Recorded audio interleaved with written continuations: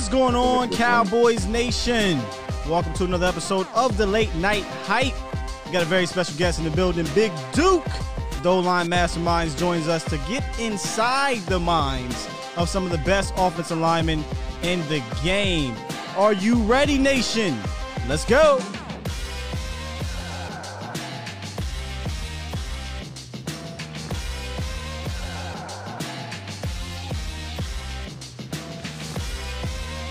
What's going on, Big Duke?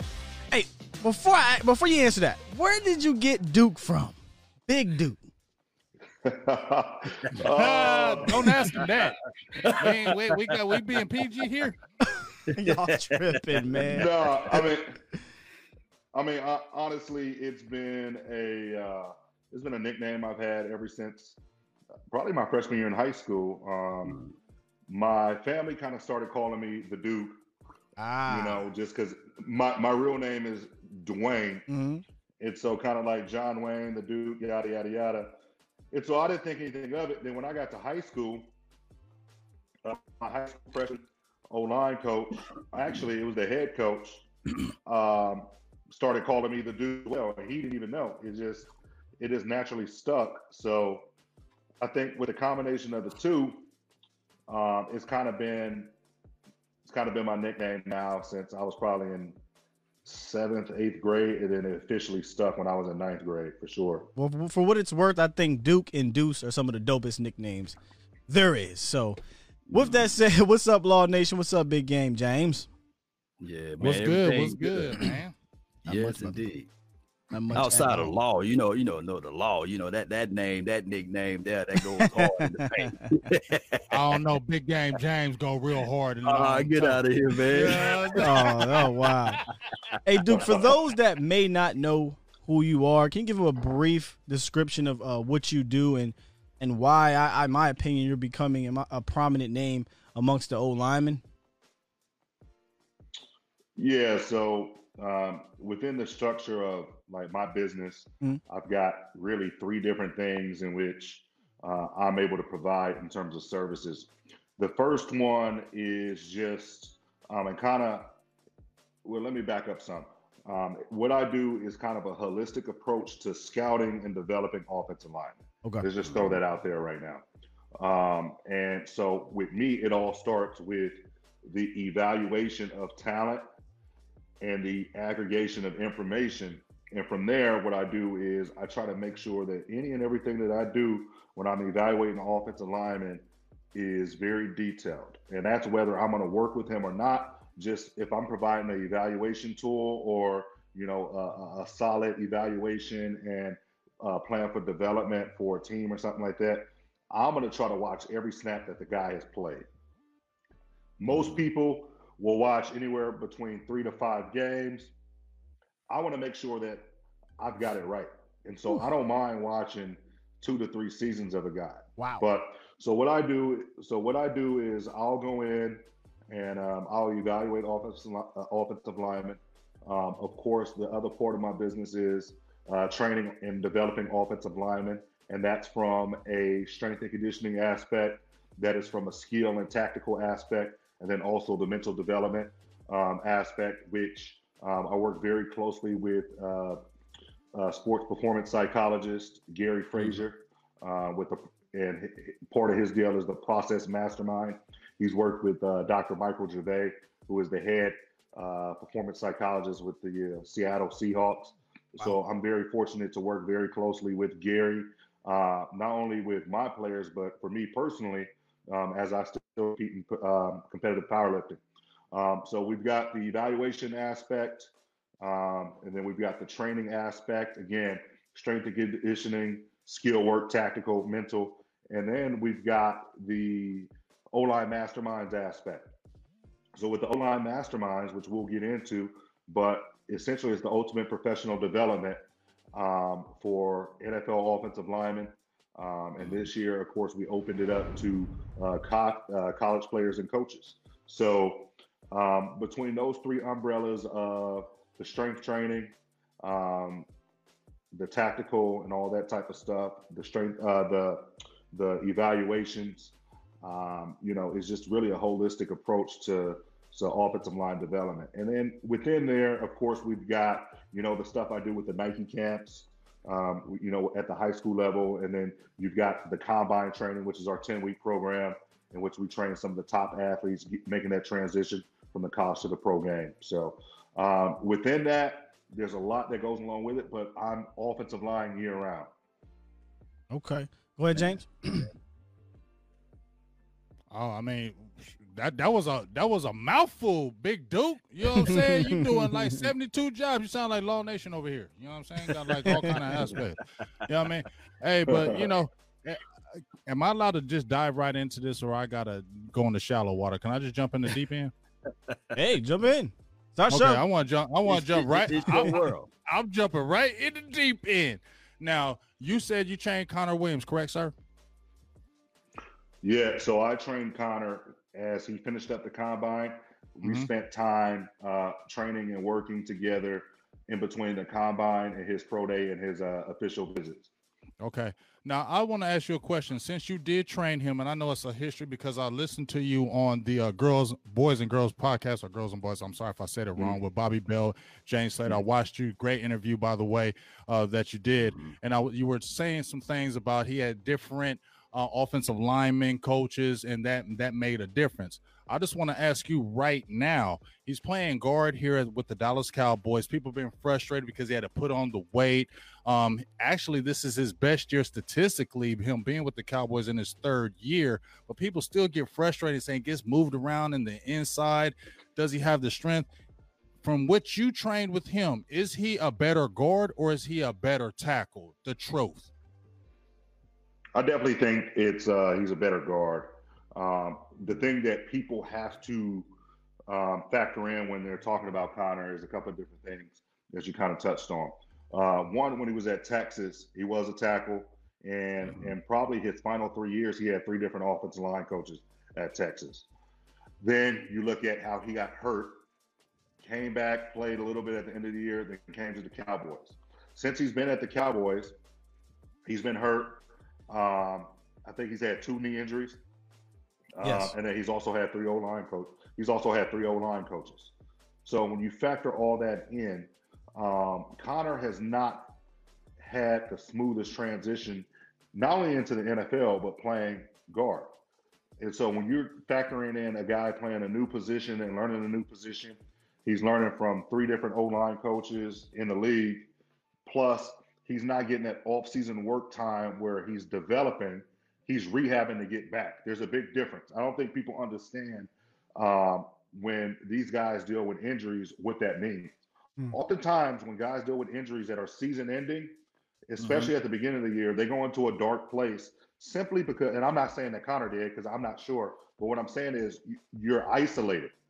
You don't do the rest of the stuff that the team does. Your assignment is rehab, get better, train to the best part of your capacity in terms of physically, and then you go home. You're done for the day. So you're not sitting in those meetings. You're not looking at those reps for playing. Your assignment is 3 to 4, sometimes 4 to 5 hours a day of rehab. So when you factor in Connor having a couple of injuries and his season has gone that way, he's missed valuable time for development, especially when you factor in he's had different coaches. So as we see, Connor has started to look better at guard. And I think the reason for that is, 1, he's healthy. 2, he's probably getting a little bit of continuity in the actual position without having to focus on, am I hurt? Can I do this? And I'm not sure about Joe Philbin in terms as a coach, but what I can tell you, though, is that, you start to figure things out around year 3. When you look at the track record for development at any level, high school is 4 years of development. You have 4 years to develop. In college, some guys go 3 and done, but it's typically 4 and sometimes 5 years of development. Even when you look at the Olympic cycle, it's 4 years of development. The Summer Olympics come around every 4 years. We do this thing in the NFL where we scout a guy based upon physical traits and what he can be and his potential. And then all of a sudden we think that since a guy could be good after 4 years, that the 3 months from the combine to training camp, he's just going to automatically show up and that potential is going to be realized. what people don't know is that a lot of times moving from college to the NFL, especially at offensive line, the coaching isn't always better. And many times it's actually a lot worse. That's deep right there. All right? That's deep. Yeah. So I'm gonna leave that there because there's some coaches that have been in that Cowboys building as offensive line coaches that are trash. I'm gonna be completely honest with you. I need with honesty. that. So that's what we real here. You know, so when you factor that in, you're starting to see development in Connor because again, he's starting to settle in at a position that's been new for him.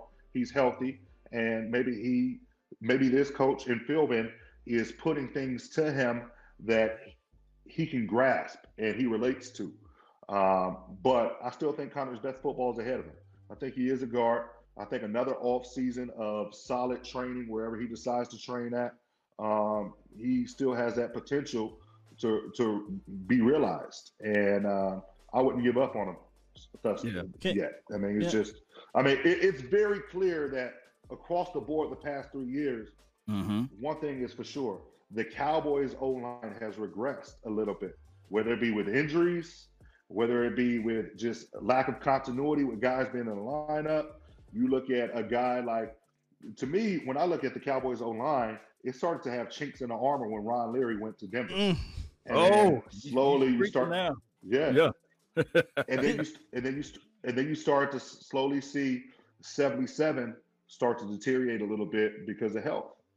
And then, you know, with Travis not being in there, that's a big loss. And then all of a sudden, Doug Free retires. LC kicks over to right tackle, takes him a year to settle in. And then he starts to look like a top right tackle, but then can't go this year. Right. Zach Martin is Zach Martin. Zach Martin's a first ballot Hall of Fame. But I say all that to say this: I think a lot of times Cowboys fans have gotten completely spoiled with how good I was going to ask you that has been. You know, so I was going to ask you that. Yeah, man. You have potentially. At one point, there were 3 guys that you can consider Hall of Famers on that O-line playing at the same time. Plain and simple. I mean, you're speaking the truth on that one. Yeah. When you lose that, it's difficult to overcome, man. You mentioned coaching, and I want to know if you are I know you're familiar with, but you know more about Bill Callahan, because we felt like here in Dallas Absolutely. He was our best guy we've had maybe you know in the last 25 years, and it showed.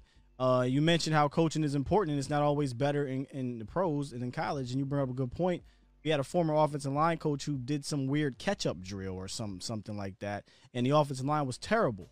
But can you kind of give us a little bit of insight on Bill Callahan and why he's missed right now? Yeah, well, you know, Bill Callahan is arguably the best offensive line coach in the game. Any and everywhere he's been, he's turned in a great offensive lineman. He's developed them. He's developed that unit really well. And the cool thing about Callahan is that you can see his track record. You see what he's doing with Cleveland right now. You remember at one point when Washington was rolling, that O-line was beating the hell out of people. I mean, because the Cowboys were on the receiving end of some of those. Now, when you lose a guy like Bill Callahan, not only do you lose the development aspect, but no matter where Callahan goes, you lean on Bill to kind of pick the groceries, because he typically, anywhere he's been, has a say on what O-lineman he wants to bring in. And so when you get a mind like that is not only picking the groceries and saying, okay, I'm going to pick these ingredients with this, and then I'm going to cook with it, typically it's a recipe for success. And that's what you're kind of seeing with what he's done in Washington and in Cleveland with some of these guys. But losing that out of the Cowboys building with those type of players was definitely a big blow. But with that being said, you know, you definitely had Frank come in, and Frank Pollock was still a guy that was a hard-nosed coach and taught just as, or similar to, as Bill Callahan, and still had great success with that Cowboys O-line, because it was kind of reassuring to some of the fundamentals and the technique that those guys were used to when they were rolling. Frank leaves out of the building. They hire Paul Alexander, which was a mistake. Paul I'm not going to even go there, but it was a big mistake. That's the one I'm talking about. You can go there. You can say it. We all know it was a damn mistake. You ain't got to sugarcoat that. He was goofy as hell when they hired him. When he was being all nice and goofy. Yeah, I mean, it was just, regardless. I mean, there's certain rooms Paul would probably have success in, but that Cowboys room is not one of them. Period. Not in the tradition there. And then Colombo came back in, returned some type of continuity and some type of familiarity with that unit. I think you saw a little bit of that. But then they decided, staff you like moved Colombo? on. You like Colombo, Duke? Did you like Colombo, Duke? I like Colombo. Me too. I like Colombo. Yeah. They should have got rid of him. They should have kept Colombo. And I think you're starting to see, everybody was on the Giants really early with Andrew Thomas not playing well, but you're starting to see that O-line come together a little bit. See, what people don't understand, though, is when you don't have that off-season program and those OTA reps and all that type of stuff, and you got a new staff, you got new young players, that is a huge issue because offensive line, you need reps. You definitely need those reps, and you need that continuity. And you need to be able to have that communication established. And sometimes that communication isn't even verbal. It's just a look or a grunt or a bump or something like that kind of you communicate through timing a lot of times and through catchphrases and, one-liners. Just that communication is so huge when you're talking about offensive linemen and, getting the job done. But I like Colombo. I think you're starting to see he's doing a pretty darn banged up and good job up in New York. I don't know a great deal about Philbin as a coach. I know of him, so I can't really speak on him. Well, I know one thing. Philbin, he kind of vouches for Terrence Steele, and I know you probably heard of Terrence Steele or what have you for the Dallas Cowboys on how he giving up a lot of pressure. And I do know that when you're talking about offensive line, yes, it could be those 1 or 2 plays out of a series of 60, but those 1 or 2 plays can be crucial. This kid is giving up a lot of pressure. So from your evaluation of offensive tackles or offensive linemen, what do you primarily look for? Is it good feet? Is it good kick out of the stance? Is it their adjustments to counterattacks? What do you primarily look for? Narrow base, wide base? What do you judge when you see a tackle or lineman? Well, we want to always start from the ground up. So we're going to look at the base. We're going to look at, does he have a functional stance? What does his ankle mobility look like? What does the hip mobility look at? And then we're going to look at how efficient his feet are. I don't give a damn how quick your feet are because you can have quick feet and go nowhere. If they're not putting you in position, shit doesn't matter. You got to have efficient feet. Efficient feet are going to allow you to have effective hands. If you can win the block with your feet first, there's a couple of things that are going to happen. You're going to be in that position to be able to strike, whether you use independent hands, 2 hands, or you clap. All right. And then also, if you win the block with your feet, it's going to put you in a better situation and a better chance to recover. What makes Zach Martin elite is that he is an elite recoverer. All right. When you go and look at his battles against Fletcher Cox, there's times where Fletch will have him off the first and second step. And it looks like if you slow it down, Zach is going to get beat. Then all of a sudden, Zach is able to recover, re-leverage his hips and hands, and he's won it. All right. So when you start to factor those things in, it all starts from the ground up. Feet, base, and then in terms of physical traits, of course, guys are going to be enamored with, or teams are going to be enamored with guys with great length. To me, I don't care if a guy is 6'6" and has 37.5-inch arms, but can't block a troll on Twitter. I don't want him. I mean, like you have to be able to use your hands efficient and effectively. All right. I've seen guys with 33-inch arms, 32-inch arms that are deadly with using their hands and their hand usage and just how strong they are. All right. When you get a guy that has long arms and can use their hands like Tyron, then you got something special. But the fact of the matter is it all starts from the ground up. If you don't have a guy with efficient feet, it's difficult to teach that efficient feet. And most of the time, I would say 99% of the time, he's going to be out of position to even use his hands. Yeah, so is that the problem? Because is that what they doing to Terrence? They're getting him to turn his shoulder, him to reach or launch. What is the issue with him? Not at all. I think what you're seeing with Terrence is, for one thing, what round was Terrence drafted? Wasn't. Exactly. Was You're right. Exactly. Okay. Exactly. So- There's a reason why he went undrafted. So at Texas Tech, you saw a guy with Mhm. physical traits with not do. many critical Right. factors. Right. So physical traits are the things that you can see. All right. Right. The physical traits are the things that you can see. Okay, he's 6'5.5". He's got long arms. He runs and bends well. That's great. Mhm. All right. But now let's look at the critical factors. All right. The efficient feet, the strike zone, the strike timing. Is his ability to recover, the anti-rotation. If he gets his shoulder turn, is he able to square a guy back up? Right. Those are all things in terms of offensive line play that I look for that are always transferable to Sundays. So Terrence didn't have that. That being said, Terrence is going to be a good football player because he has the efficient feet, and you're starting to see him have the timing with his hands. The thing that Terrence doesn't have is that absolute strength yet, and that he's got to come up with a plan in terms of getting to his spot, making the stands, and then what is he going to do with his hands? All right. Early on in the season, especially against Myles Garrett, he went to a two-hand strike every time. And what was end up happening was if he would stay square with a two-hand strike, all Myles was doing was pinning his hands and then working him to the inside. If he got to his spot and then tried to punch out with the two-hand strike, all Myles was doing was swiping him and then dipping and ripping underneath him. So once Terrence figures out, all right, my feet are efficient enough to put me in position, now I have to have a plan with my hands, he's going to be even better. But I think one off season of Terrence getting stronger, you guys got to realize, people are judging this guy as if he was drafted to be the guy. LC is supposed to be playing right now. I was about to say, right. That's so crazy you said that because he's only in because we had 3 tackles go down. 3 tackles. That's exactly. You don't plan on playing your 4th tackle for 16 games. Right. No, people live in this fantasy world like tackles grow on offensive linemen grow on trees. Here's the thing: most NFL teams do not have the luxury of 6 to 7 good offensive linemen.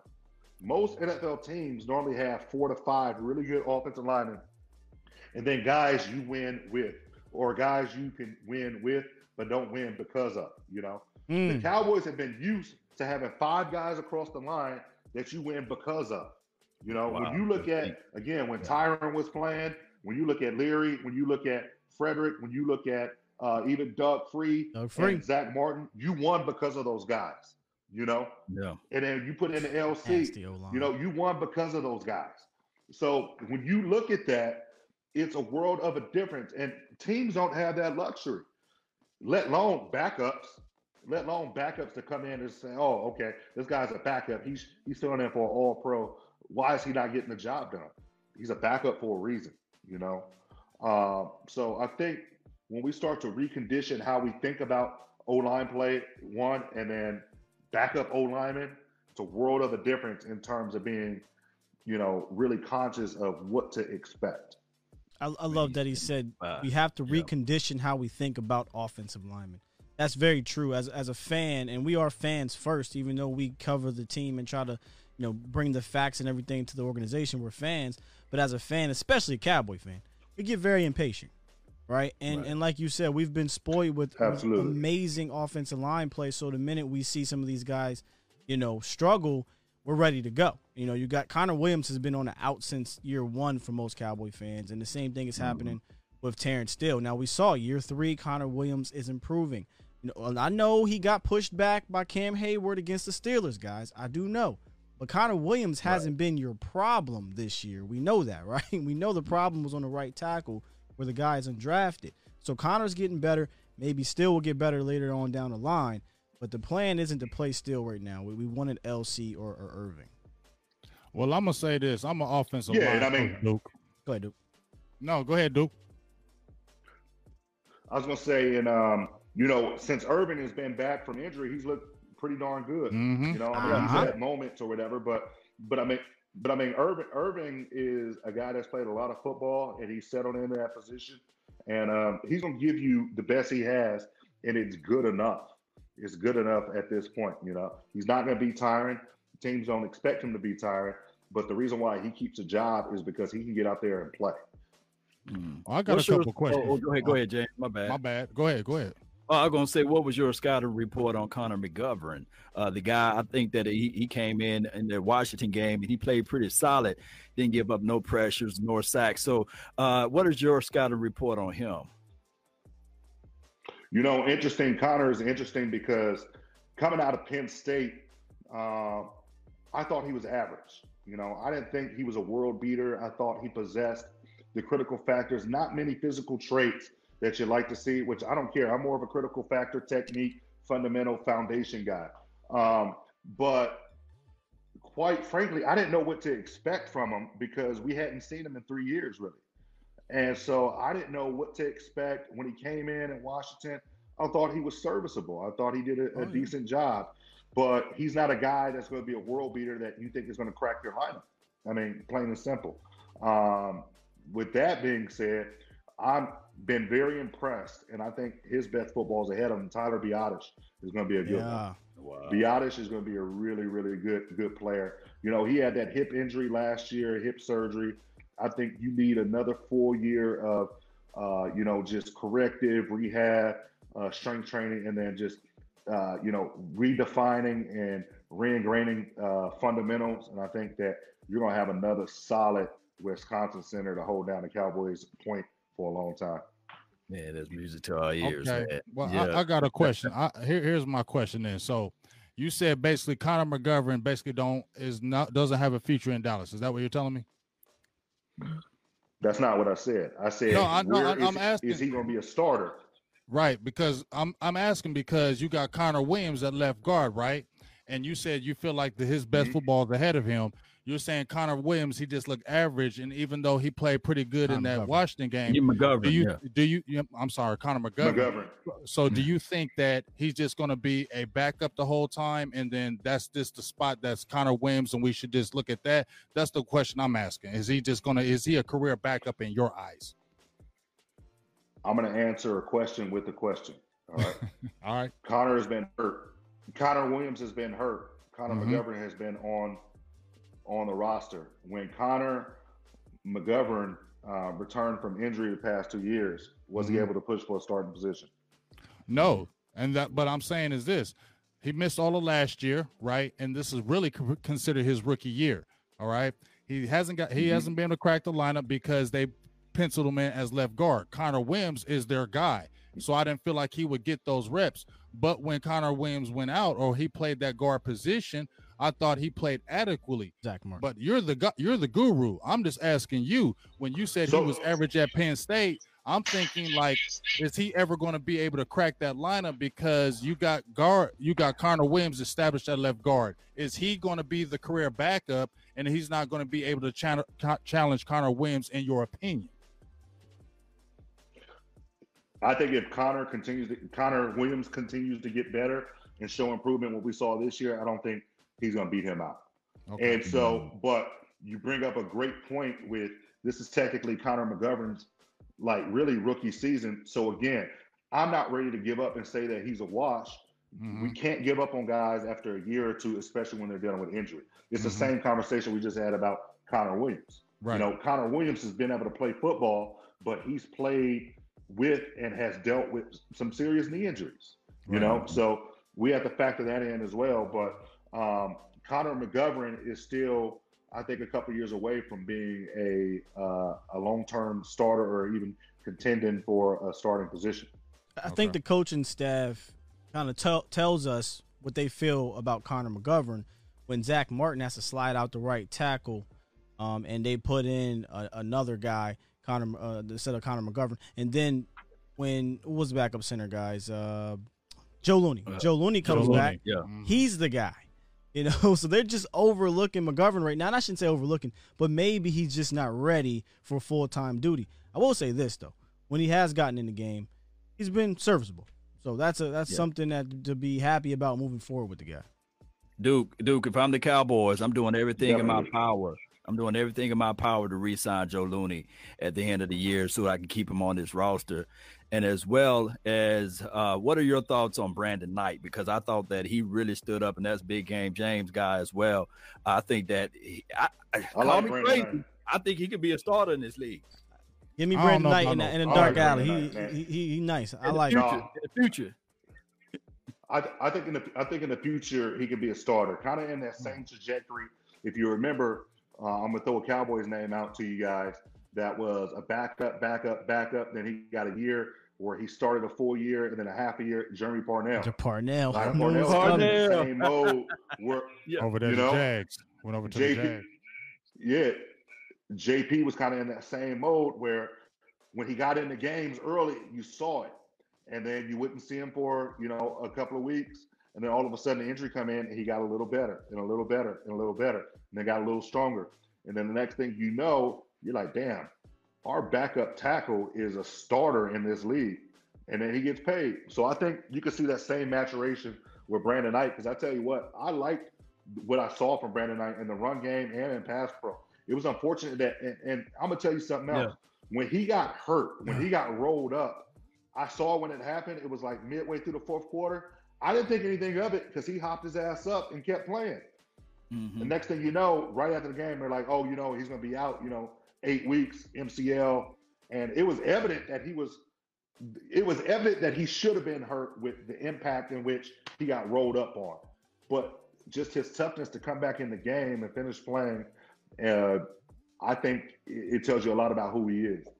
I liken Brandon Knight as our future swing tackle, honestly, and then you hope that maybe he can develop into a Jeremy Parnell whenever Tyron Smith is ready to hang him up. So, and everybody wants to draft a tackle, which I get. If you're at 3 and we could talk about that here soon. The left tackle from Oregon, Sewell, then yes, I get that. But Brandon Knight, let's see what he has here, man. Because if you don't have to do that and you can get by with Brandon Knight at left or right tackle, then let's do it. 3 years down the road. Let me ask you a quick question, Duke. Just bringing up Brandon Knight. I like Brandon Knight since he came into the program. I said he was going to be the swing tackle last year.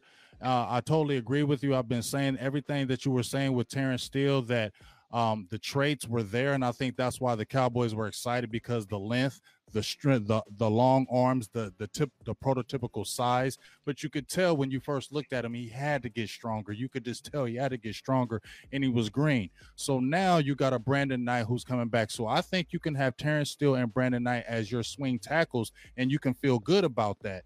But my question is this: if you have Brandon Knight coming back from injury, you have Terrence Steele who's still starting. Brandon Knight has proved he can swing left, he can swing right. Would you go to Brandon Knight to settle down the offense? Because in my opinion, you're not hurting a Terrence Steele's mind, because you're saying, hey, we like your potential. We're gonna go with this and let Terrence Steele continue maybe to learn a little bit. Yeah. But would you go back to Brandon Knight as the starting right tackle and sit Steele down?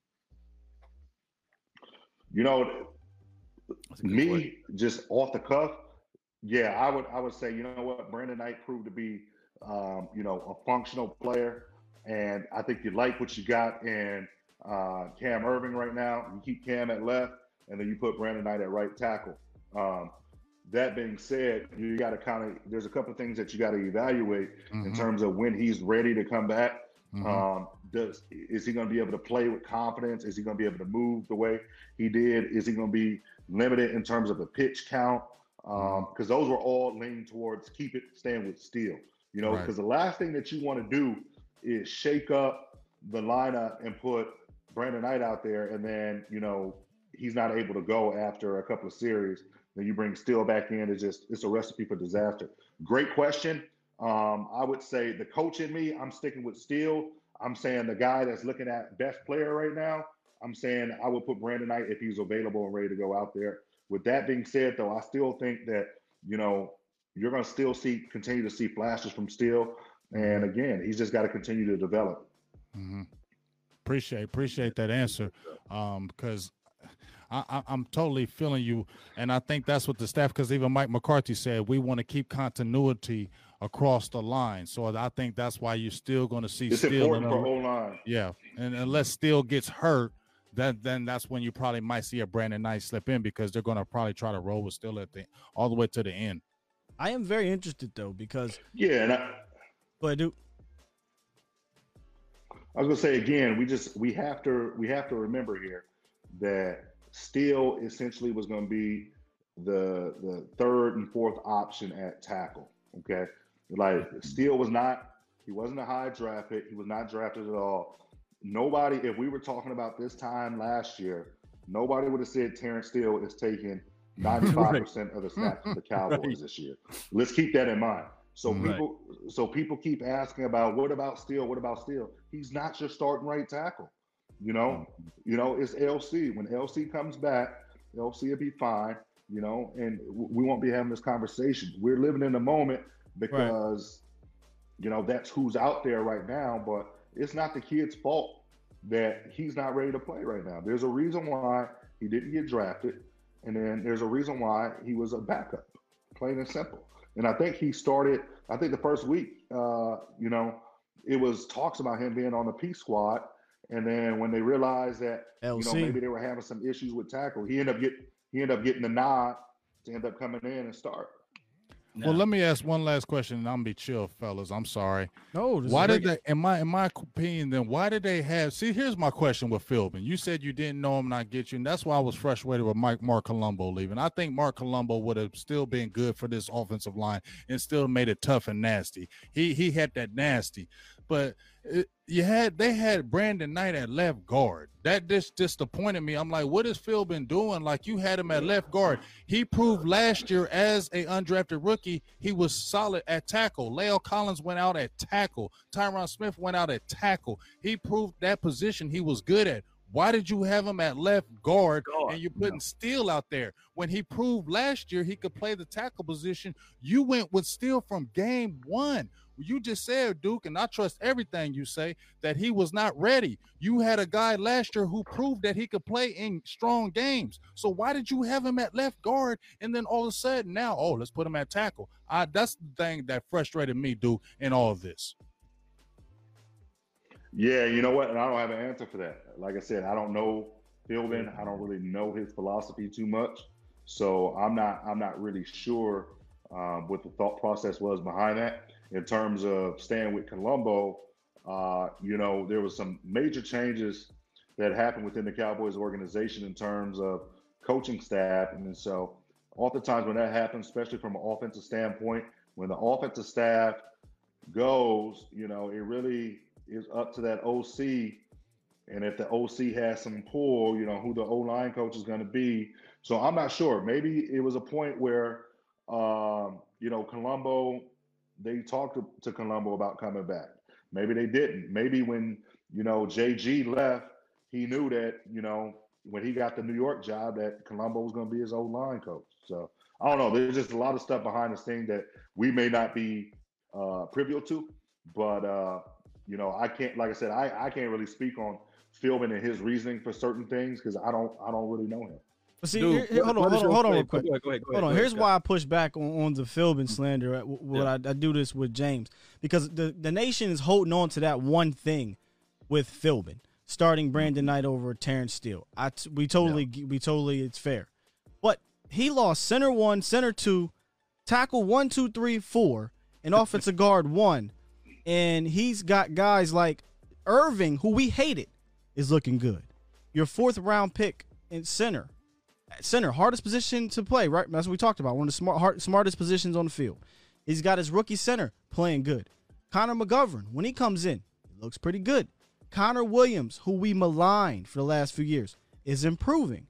Brandon Knight has improved, right? All these players aren't terrible players. The offensive line collectively has not been that good because, like you said, continuity. But if you actually really look into it, Philbin has gotten some decent play out of these guys individually. Maybe not collectively because they keep mixing and matching, and you know it, dude. You need that continuity. We're not afforded that this year. So I got to give Philbin actually a pat on the back because he's working with a mash unit. And aside from Terrence Steele, we're seeing some solid improvements across the board. Am I wrong here? You straight, I mean, man. I can say a little pushback on that, but I ain't gonna do that. What do when Duke goes? Go ahead, Law.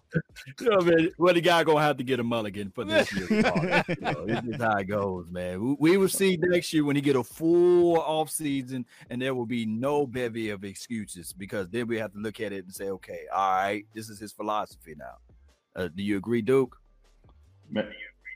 Yeah, I mean, it's a tough situation to lose everything that he lost and still put a functional unit out there.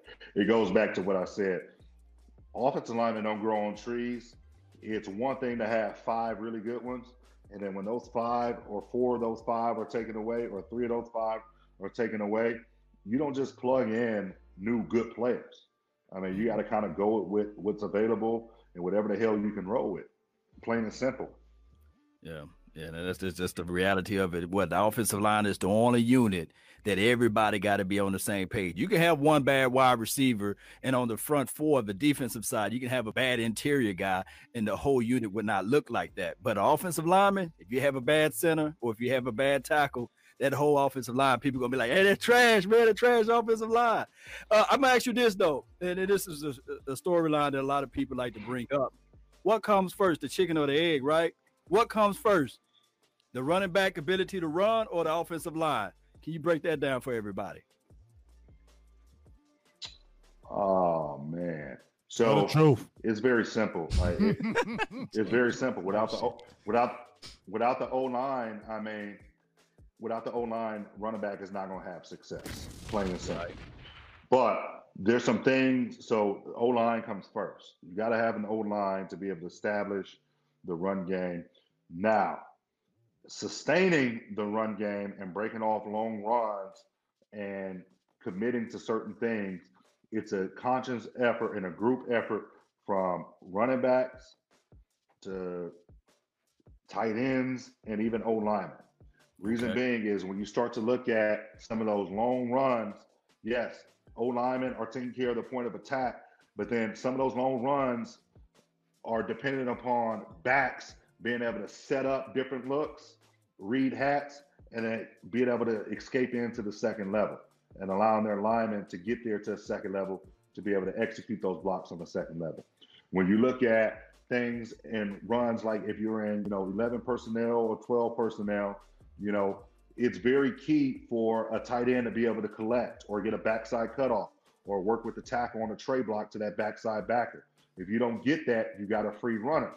So when you look at initially, yes, it's the O-line, that needs to be able to take care of the run game, but a sustained running game and being able to break those long runs and be able to take people's will, it's a group effort between O-line, tight ends, and then running back setting up blocks and being able to dip in, dip out, hit the hole, and get into the second level. It's a whole premise. And then furthermore, when you start to look at that too, when that O-line and running back combo can start doing those type of things, then you're able to set up play action pass and run action fits and then beat guys over the top. And I think in past years when we've seen Dallas had great success, we've seen that O-line be dominant.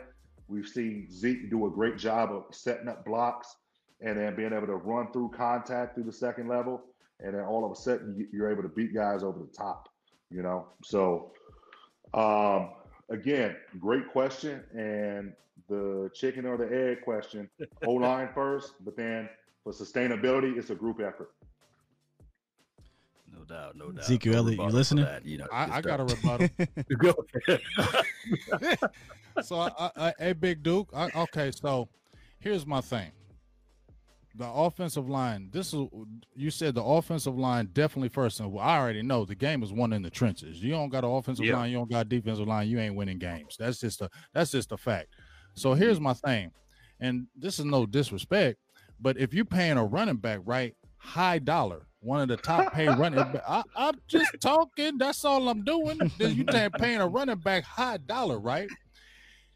And shouldn't he be able to overcome because you said instinct and be able to press the hole and see certain things, because sometimes the block may not always be there and that running back can make plays when the block is not there. I've seen it from plenty of running backs doing it. If the running back is not doing that, then why would you want to pay? And I'm not dissing, but why would you pay the running back that kind of money if it's only contingent? If it's contingent on that O-line, you understand what I'm saying? Because didn't you think if you're paying a running back that top dollar, he should be able to overcome certain things that the O-line is not doing? What do you think? Yeah, but those situations weren't exposed beforehand because all you saw were the continuity up front, and then those blocks being set up, Zeke being able to read hats, dip in, dip out, be elusive because of that O-line that was in front of him. You know, now had Zeke come into a contract year with an O-line this year, he probably doesn't make what he makes. You know, so I mean, it's easy on the back half to look and say, yeah, but what about this? But the fact of the matter is that knowledge wasn't available to us 2 years ago when Zeke got his deal. You know what I'm saying? I do think, though, that there's other intangibles that I've seen that just, I mean, like, for instance, ball security. That's not an O-line thing. That's a running back thing. You know, you got to take care of the ball. Also think stand on your feet and missing stuff like that. I mean, that's a running back thing in terms of vision, just overall balance. And it could be that he's not familiar with where the hats are going to be and the timing of the blocks is setting up and stuff like that, because all of that stuff is timing. And I think a lot of that goes back to a couple of different things. The OTAs and off-season program, finding that timing, finding that groove, and then also just a whole new group in here, you know? So in hindsight, yes, okay, we would like our big money guy to be able to do some things, but you can't make salad out of chicken shit. I mean, it's just it's not. I mean, the entire offense right now, in terms of the front five, is in flux. You know, you don't have your quarterback. It's just, come on now. Like, there's so many things that are stacked against you. I mean, like, Zeke could be better though, 100%. Yeah, 100%. He could be better, but it's not like he's doing it. If we were seeing this out of Zeke and he had resemblance of his starting line, and with that, it would be a problem. We'd be like, oh shit, you know? Like, but I mean, what's around him right now? It's kind of hard to judge Zeke this year because of the mash unit up front and the quarterback situation. All you can really judge him on is, you know, how he looks once he gets past the craziness up front. And that's tough because against the Steelers, that barely was happening. So on one hand, yes, you can't sit here and blame Zeke. The blame, in my opinion, comes at the staff for paying a running back 2 years prior, but that's an entirely different story. If we're talking about the actual play, Zeke's doing what he can do. It's not his fault. Not his fault, no. Right. Yeah, it ain't his fault. he sure ain't gonna get the money back. Hey, I'm gonna tell you right now, I never hurting on a player getting his money. Never hating on a player getting his money. But we're just talking about I'm just talking about the big scheme of things. If you're figuring like you can run a team, like if you have a Dak Prescott now who's taken up to elite status, I feel like when he first came in the league, he needed an Ezekiel Elliott because he was still finding his way. Sure. Now, just in my opinion, Dak is elite. And now he doesn't need an Ezekiel Elliott, and that's no shade on Zeke, and that's not disrespecting Zeke. I just feel like he can have a regular back and still do those things. Just my opinion. Ooh, spicy. And we can still win. Maybe. It is a maybe. Yeah. Hey, let me get over here to this draft over here, man. Before we get that tape on Penei Sewell. I think that's how you say the name. If with the third pick or the fourth pick. Penei. Okay, my bad. I murdered the guy's name. But would you pick him up if you have the third or the fourth overall draft pick? Would you pick him up for the Dallas Cowboys? I think that really goes into the evaluation of what is Tyron Smith's status going to be. You know, if you get a clean bill of health and prognosis that he's good to go. This surgery corrected any and everything that he needed. The doctors say he could play as long as he wants to play at this point, then I think you got to look to do something else. But if his prognosis is, hey, we don't know, then you might want to take a hard, long look at getting a guy like Penei. with that top pick. And here's something else that you guys might not know. Panay is being represented by Tyron Smith's agent, Joe Panos. So that'll be interesting there to see exactly how that plays out. That's good info. Is he more of a guard or a tackle on this next level? Panay is definitely a tackle. Definitely a tackle. Definitely a tackle. Let me ask you one question, Duke. When you're evaluating these guys coming from college or even working with them, well, let's just say coming out of college, what would you say, man, that guy's going to be a good offensive tackle? What's really the traits that really stand out to you to say that's going to be a good offensive lineman, whether it be tackle, guard, or, just some of the traits that kind of stand out to you? What do you really look at? I think we already covered it. One of the things that I look at that are going to, or not one of the things, but a few of the things I look at, we kind of covered earlier, but it's just those transferable traits in terms of the efficient footwork, always being in position to win with the hands, being able to do a couple of different things with your hands, independent hand usage, that two-hand strike, being able to create leverage with the hands, standing the guy up, redirecting force up, being able to anchor consistently without getting pushed too far back, being able to re-leverage, and that means being able to grab, redirect force back up, and then resync your hips underneath you. If a guy gets his shoulder pressed open, being able to rework hands and anti-rotate back into it, all that recovery stuff. All that stuff directly translates into Sunday's game. A lot of it you can't teach. A guy just has it or he doesn't. So when I see a guy do that consistently on Saturdays, I know he's got a good chance to be a really good pro. In the run game, when we're looking at tackles, we want to look at guys that can move the point of attack on that angle drive block or that push out block or that base block. We want to see guys that can reach and capture the end, with keeping their feet and hands all in sync. We want to see that backside cutoff, him being able to drive from the backside leg, open up that play side hip and really get across and cut off a 3 technique or even sometimes like a tight shade. We want to see him be able to climb to the second level, target and track guys at the second level and execute blocks. Those are all things that we look for that, again, are going to be that are going to easily translate to the game on Sunday. It's great to have those physical traits of a guy being athletic and showing great length, but if he's not doing those things consistently, then you got a bit more of a project than people think. So when I'm looking at Saturday's games, and I'm looking for transferable traits, it starts from the ground up and all the stuff we just talked about. Appreciate you, man, on that one, man. That's some good stuff, man. I hear a lot of good things about recovery. I think recovery is one of the biggest things that keep on hearing you saying. If a guy can really recover quick, that's an excellent trait that offensive linemen have. You might get beat on the initial hit, but if you can recover and still stand your ground and hold your ground, that's an excellent trait. So I'm going to you're just giving me knowledge for me to look at an offensive lineman. Hell, I don't know what the hell I'll be looking at sometimes. When you say that, James, and when you say that, Duke, about recovery, I think about Zach Martin. I feel like, and you can say this, Duke, I feel like he's one of the best in the entire league at recovery because it's so crazy when you watch his tape. You can see him get beat, and you brought it up with Fletcher.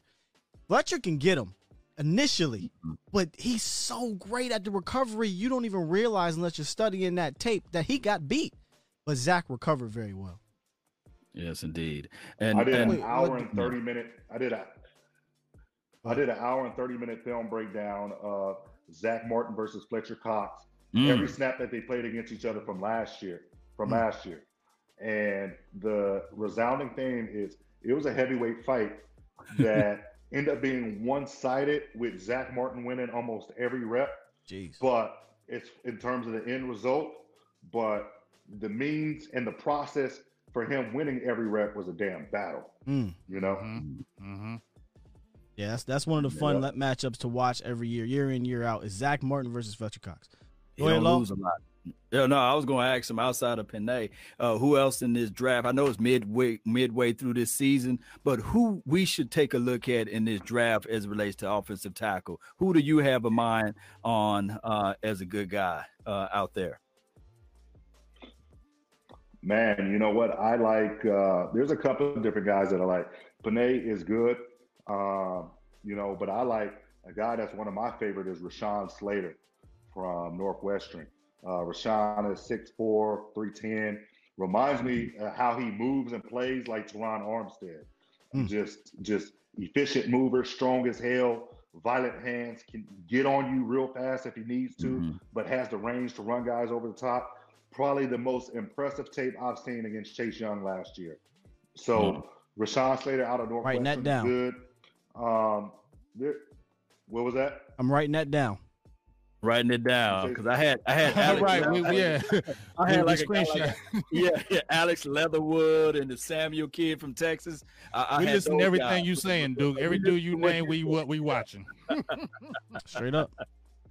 Yeah. Another guy who to me is gonna be one of the top guys in the draft is gonna be Christian Darrisaw from Virginia Tech.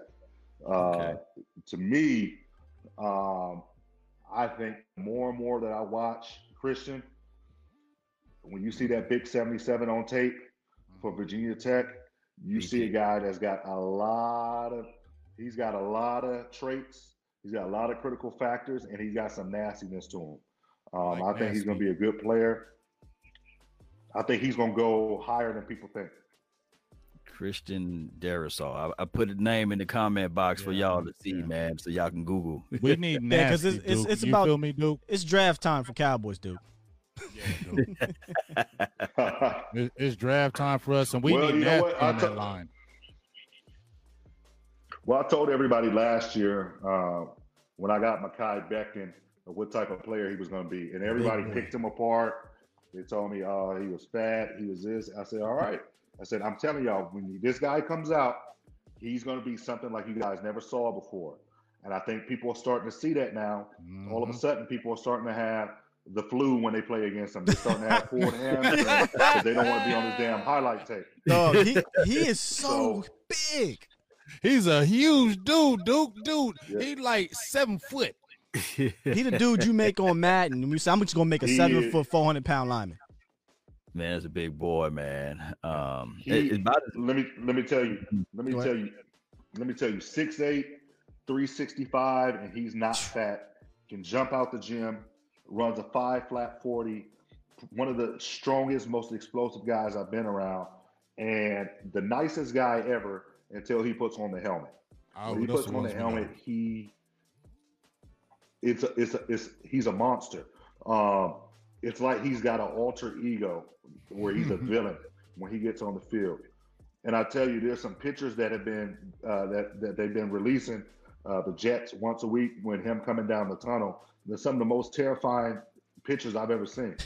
It's just you got this big dude that looks larger than life with bad intentions, and he's going out there and doing it every week. So, again, I see the potential for a Christian Darrisaw to kind of be in that same light from Virginia Tech. He's a really good player. I think Penei Sewell also has the opportunity to be able to make some of those physical splash plays as well. I think Penei's just got to be a little more consistent with his technique. I think that there's some things he got away with in college he's not going to be able to get away with on Sundays. It's going to absolutely expose him that he's got to continue to work on. But I don't think this tackle class is as deep as last year, but I think the guard class is very good this year.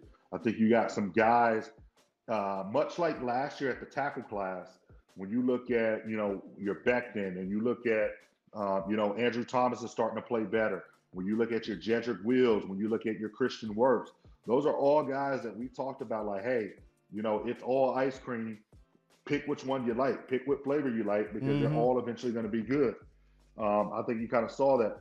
You got that same compliment this year in a lot of ways with the guard position.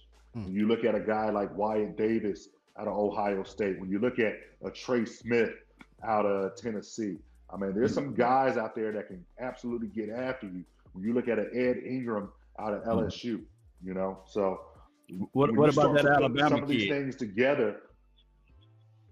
Yeah, I was saying Which one? Brown. Deontay Yeah, Brown? that Brown kid. Yeah. Big SOB. He reminds me in the mode. There's certain guys that can come in right away and physically dominate. And the guy that kind of started this was Gabe Jackson and Larry Warford. you know, where Yeah. they didn't look like plus athletes. They were just big and they got after you. And then all of a sudden you had a Trey Turner that came right after them from LSU. And now you got a guy like who I worked with this past year, Damian Lewis, who's come in and from LSU and has started and has been very good for the Seahawks. Deontay Brown, in my opinion, is in that same mode where it's just like he's not going to have all those physical traits that you want, but he's just going to be a guy that's going to come in and be hard-nosed as hell at the guard position. Is going to give you some quality football real early.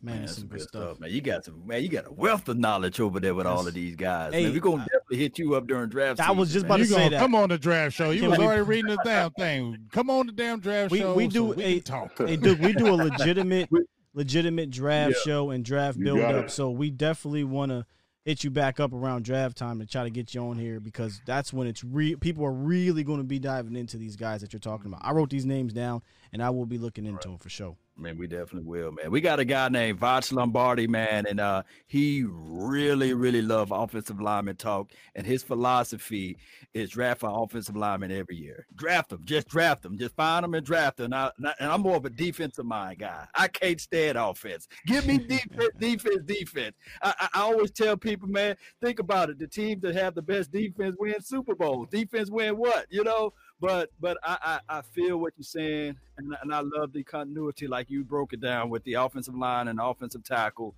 Man, I just can't wait to talk draft once the season is over with all the way. Indeed. Appreciate you for coming. Man, on. it'll be here fast. It'll be here fast, man. I tell you what, November's already halfway over. Yeah. We're Right. down the home stretch and the final stretch of the NFL season, man. This has been an unconventional year, and you know, I want to take some time to kind of go away from football and just talk about, like, you know, through a lot of uncertainty and uncharted times, like there's a couple of things that we got to do as a society, and that's one. In times of disruption and displacement, we gotta adapt, we gotta improvise, and then we always gotta look forward. You know, we gotta look at what the next plan is. You know, we gotta make sure that we got a plan A, B, and C because we can't afford to look back, you know, in times of displacement. And so my message to everybody is, no matter where you are, do the small things and lead where you are, man, because if we can all do our part to really adapt, innovate, and always look forward and kind of lead where we're at, like, we're going to all continue to get through this. And as we talked about earlier, return to whatever that new normal is going to be. But all of a sudden, you look at this year shot by with so much adversity. Right. And here we are, still with the great luxury of being able to talk about football we all love, but just lead where you are. And I think if we continue to do that, as you know, in our communities, in our neighborhoods, or whatever we want, you know, that's one thing that I continue to preach to, you know, all the players that I work with, you know, no matter where they may be. Hey, you know, make sure you're taking care of home base, make sure you're checking on people, make sure you're leading, make sure we're adapting, we're innovating, and we're looking forward. That way we can always go with the skid, you know, because the last thing you want to do, you know, you never want to lose control, man. When you when things start to skid out of control, when people get in trouble is they try to overcorrect the wheel, and that's when you spin out. So part of going with the skid is, as soon as you start to skid it, and then accelerate through that son of a gun, and we'll get through it. Wow, that's dope, Excellent man. words, I love bro. analogies, man. That's Excellent words. Y'all hear that, y'all? This has been awesome, Duke. We really appreciate you, brother. Before we let you go, though, go ahead and let them know where they can find you once again and the things you have coming up as well. Yeah, absolutely. So, you know, special thanks to NFL Films and Carissa Thompson. They came down for our O-Line Mastermind seminar and did a tremendous job of capturing the true essence of what the O-Line Masterminds coming together as offensive line professional development, and even just Napoleon Hill's true mastermind principle of working as a collective effort in the same synergistic efforts to get something and commonly done. So they did a great job of capturing that. It was on Fox Sports 1 last week. It's on Twitter. It's on Facebook. It'll soon be on Instagram and soon be on YouTube. But catch it on November 23rd. That's a Monday night, I believe, at 8 p.m. Eastern, or maybe it's 8:15 Eastern. Check your local listings. NFL Films presents. I'm not clear if it's going to be the same episode that they showed last week, which the NFL Films present starts off with a mic'd up session of Phillip Rivers. Maybe it's going to be a different mic'd up session, and then it moves into a section about mental performance and the alter ego, and then our piece is on the last 15 minutes. I'm not sure what the NFL Network is going to do. It could be that the entire show is devoted to O-line masterminds on November 23rd. Just check your local listings, tune in, and that is really something that we're greatly proud about. You can follow me on Twitter at Big Duke 50, Instagram at The Big Duke 50. A lot of people have asked about these shirts on Twitter and Instagram. You can find us at strikeleverakedryfinish.com. So that's everything I really got going on. We got some Nike camps coming up and things of that nature that people have been excited about. But, I'm around. It's all O-line all year round, man. That's what I do. If you want to be a smarter fan, you got to follow this guy. And this is no cap. He really knows what he's talking about, as you see, man. Appreciate you, Duke. Really do. Go ahead, Law. Yeah, no. I'm just gonna say appreciate you, man. And you are locally in the Dallas metro area. Is that correct, or where are you located at? Yes, sir. I'm here, and I live like on the border of Frisco, Plano. Okay, so if we get some young prospects, man, I definitely reach out to them and send them your way, because there's a lot of people that want to know the art of the game, and I think that they can get a lot of value out of your content, man. I really appreciate you for jumping on to the show. Yes, sir. Thank you, sir. Yes, sir. Yes, sir. Thanks definitely for having me, appreciate you, Big Duke. No problem. Thank you for asking all our questions, and definitely going to ask you some more when this draft come up, and just appreciate all your wealth of knowledge. Your Facebook page, I like the breakdowns that you do with your videos. It's really good teaching, because I used some of those videos when I was teaching some of my football kids on the offensive line, because I really didn't know. So just some of the steps that you were doing with the offensive linemen helped me be able to try to implement that on the field. So I really appreciate that kind of teaching and knowledge, and keep it up. Big ups to you. Indeed. Appreciate you, bro. Hey, chat. No problem, man. I appreciate it. Thanks, brother. Stick around, chat. We are going to continue the show here in a quick second, but make sure you guys follow Big Duke everywhere on all platforms. Yes, sir. No problem, man. Thanks, fellas. Take it easy. Yes, indeed. That was good. Woo, man. That was good. I'm already a smarter fan. I can't wait to actually go back and rewind this and listen to this and drop some of these nuggets on everybody. But, man, Big Duke. Yeah, man. Sure. Man, James, you asked some good questions. And Sky, you was right with it, man. Very, very, very informative show, man. Somebody with some brains to the situation as relates to talking about the offensive line. And we all knew that, it takes time for the offensive line, especially to gain that information. But I like the way he broke it down to, like, hey, it takes 4 years for you to prepare yourself for the Olympics, So it might take 4 years for these guys to get their feet going, or you can see some things as it relates to their third year. So there's a lot of stuff, man, he brought to the table that I was like, man, good gems. Y'all see the chat? Yeah. The chat love Duke. Yeah, definitely. He was coming with that facts and knowledge, but I still ain't sold on Connor Williams. He ain't even warmed into it yet. All right, look, before we go, Duke is the beast, and he know what he's in, but I ain't sold on that. Before we get going, y'all,